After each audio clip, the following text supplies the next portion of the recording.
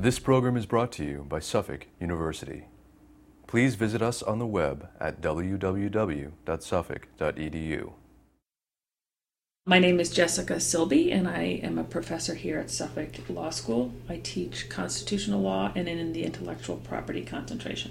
This article was actually part of a larger symposium that Notre Dame hosted about a year ago on creativity in the law. And so a bunch of scholars and practitioners got together in a room for a day and presented their research on the relationship between legal regulation and promoting creativity. My article and the talk that I gave then is part of a much larger empirical project that I've been working on for several years, where the basis of the research is interviews with scientists and artists broadly construed. So that's engineers as well as lab scientists, software programmers, and artists could be filmmakers, photographers, painters, sculptor artists, things like that. And I'm interviewing them as well as lawyers and their business agents or business managers or CEOs in companies, for example, having conversations with them about the work that they do and the role that intellectual property plays in their work.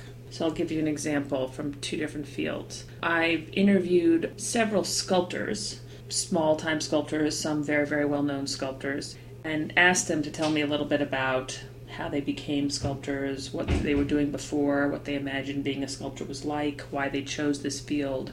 I asked them how they make money at the work, what kind of living it is, what are some of the difficulties they come into when they're doing their work. Basically give me a picture of their professional life as a sculptor. I've also interviewed lawyers that represent sculptors, for example, represented artists, and asked them about what are some of the issues that come up in representation of sculptors, and getting the picture of the profession from the specific legal angle or business angle rather than the creative angle. And what I'm gleaning from that conversation is whether and how the intellectual property rights that are related to doing sculpture serve the purpose that we in the academy and folks in the legislative arena have traditionally said intellectual property law serves, that is, to incentivize the production of art and science. That's the policy underlying the constitutional prerogative of intellectual property protection, copyrights and patents primarily.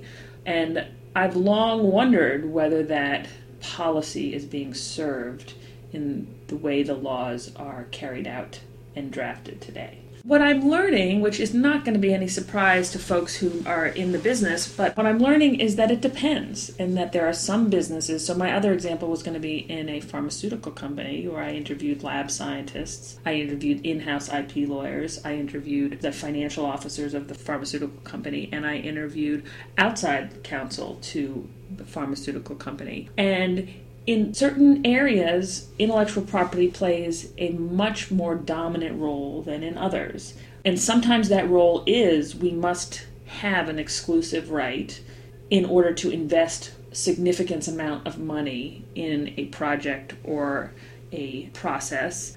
We won't get investment in our research if the possibility of a patent, for example, is not there. But if you talk to the lab scientist, he or she is not in this business to get a patent. They're not in this business for exclusive rights. They're in this business because they have been enamored with science or biology particularly. They're in this business because they love their company, for example.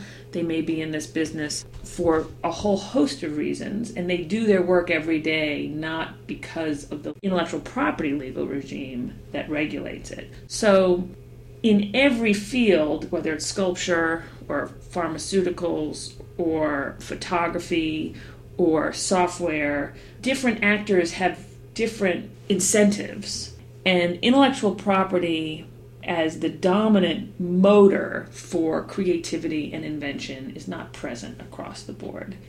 It is actually much less present than the current popular cultural fascination with intellectual property as an entitlement that promotes innovation and creativity would lead us to believe.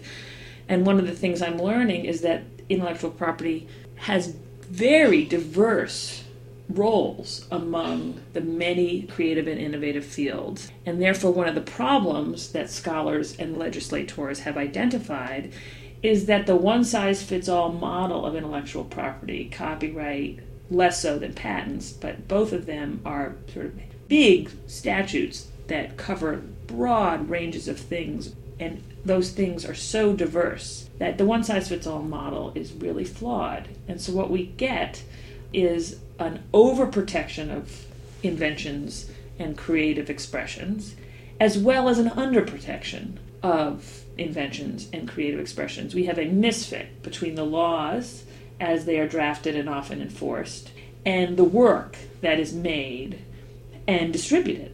And I'll give you one example of that misfit. A musician that I interviewed, and I also interviewed her agent and her lawyer. A musician talks about how she makes her money as a musician performing gigs primarily, selling music at her concerts, and selling other merchandise at her concerts. And those are primarily the way she makes money. She has started making some money doing voiceovers and singing for commercials. She does not primarily make her money from downloads or selling the digital copies of her songs, although she is making some money at that. That is part of how she makes her money. It is one piece of a larger puzzle. So that's one example of how intellectual property is not driving her business. It is not even the dominant form of her business, but it is a part of her business, and it's an important part. Now, how is it important for her? She cares a lot about attribution. She cares that people, if they're going to play her songs, that they know they're her songs. Copyright doesn't provide attribution rights. And so the right that she wants to control, which is to be credited, isn't part of the intellectual property system. So there is an under protection in that way. That is, she wants something that the law doesn't provide. She also doesn't mind if people rip her stuff. If people are going to share it and she's going to get better known because they're going to share her stuff, she's thrilled with that. But she'll also say, I don't want everyone doing that because I need to make some money from my distribution and copying of music. But if there's a balance, then that's okay. So there's an overprotection. She's frustrated by the overprotection of the digital music industry preventing the ripping of DVDs, for example, because it prevents widespread distribution of work that she would really like to be distributed so that she gets more acknowledgement and more renown in the field. So there's an example of the law doesn't fit her desires and her business model.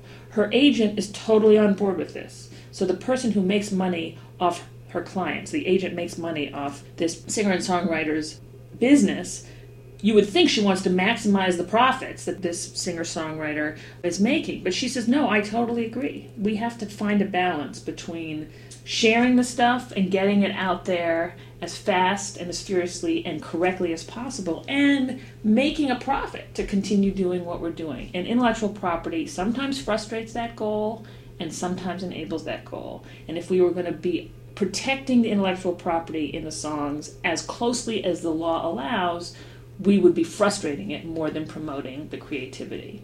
So that's one example of the misfit. And there are many, many others in the project that I'm working on.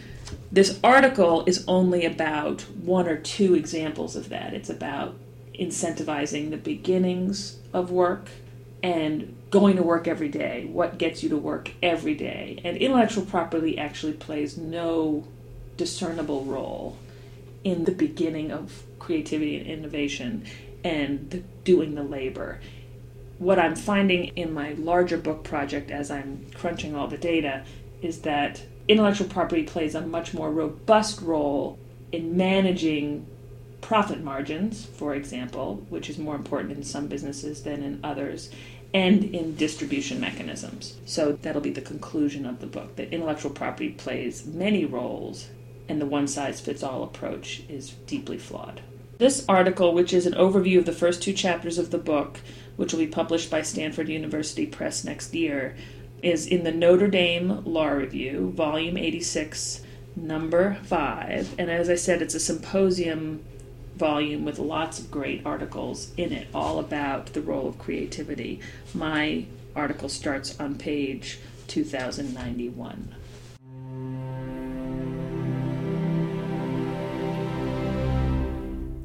This preceding program was brought to you by Suffolk University. Please visit us on the web at www.suffolk.edu.